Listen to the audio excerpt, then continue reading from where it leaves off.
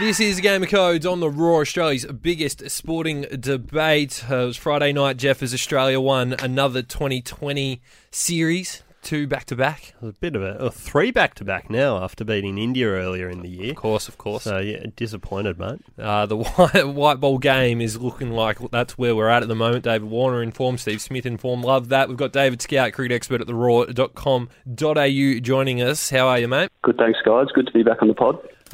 Good to have you back. Let's jump into it. We've just won our third 2020 series in a row. We've had a pretty good start to the summer with Warner in form, Steve Smith in form, but how have you seen Justin Langer with the World Cup just around the corner, mate? Well, for the T20s, he definitely gets the tick of approval. I think he's turned around a side that was pretty poor at this format, well, even less than 12 months ago.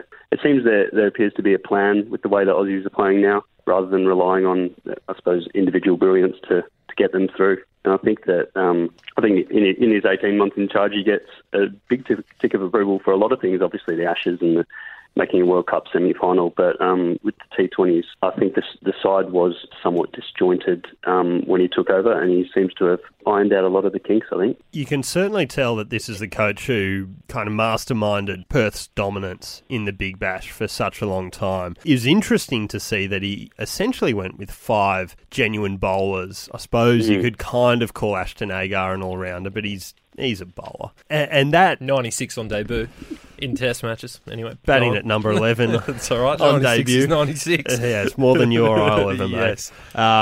That thinking was against conventional wisdom, really. And it's worked very well. And as Dave says, T20s have been essentially a nightmare format for Australia in recent times. And really, for the most part of its existence, it's been considered bit of hit and giggle, not too much more than that. So to see the turnaround and in such a short period of time is certainly a big feather in Justin Langer's cap. It helps when you've got a top order in as much form as David Warner and Aaron Finch were. I was having a look at the batting stats for the 2 series against Pakistan and Sri Lanka. Australia used 6 batsmen total across 6 games. It's ridiculous. They used more bowlers than that.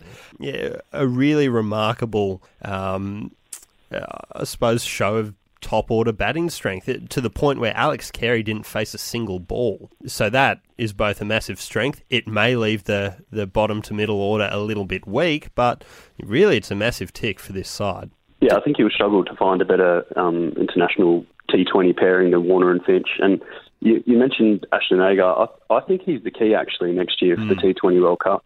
I think playing the 5 bowlers is obviously a risk when you're playing the best teams in the world, but if he can fire with the bat for the games that he's needed, and it seems like he's tightened up his bowling as well, I really think, him at 7, that's if the Aussies are going to go on and win it, he'll have to play well. Look, yes, he's a bowler first and foremost, but he is handy with the bat, and it's probably important to keep in mind that Pat Cummins and Mitchell Starc, who will both be in the team if fit and available, they're more than handy with the bat as well. I mean, Mitch Starc in particular is a very good hitter.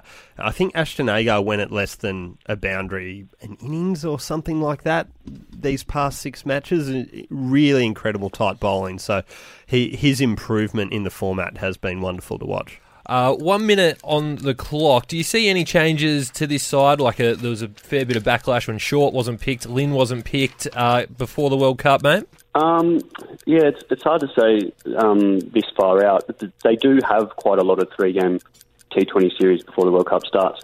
I'd like to see this team stay somewhat similar. I was a bit undecided about Steve Smith being in the side, but obviously his recent series shows that those doubts were silly. But him as a Mr.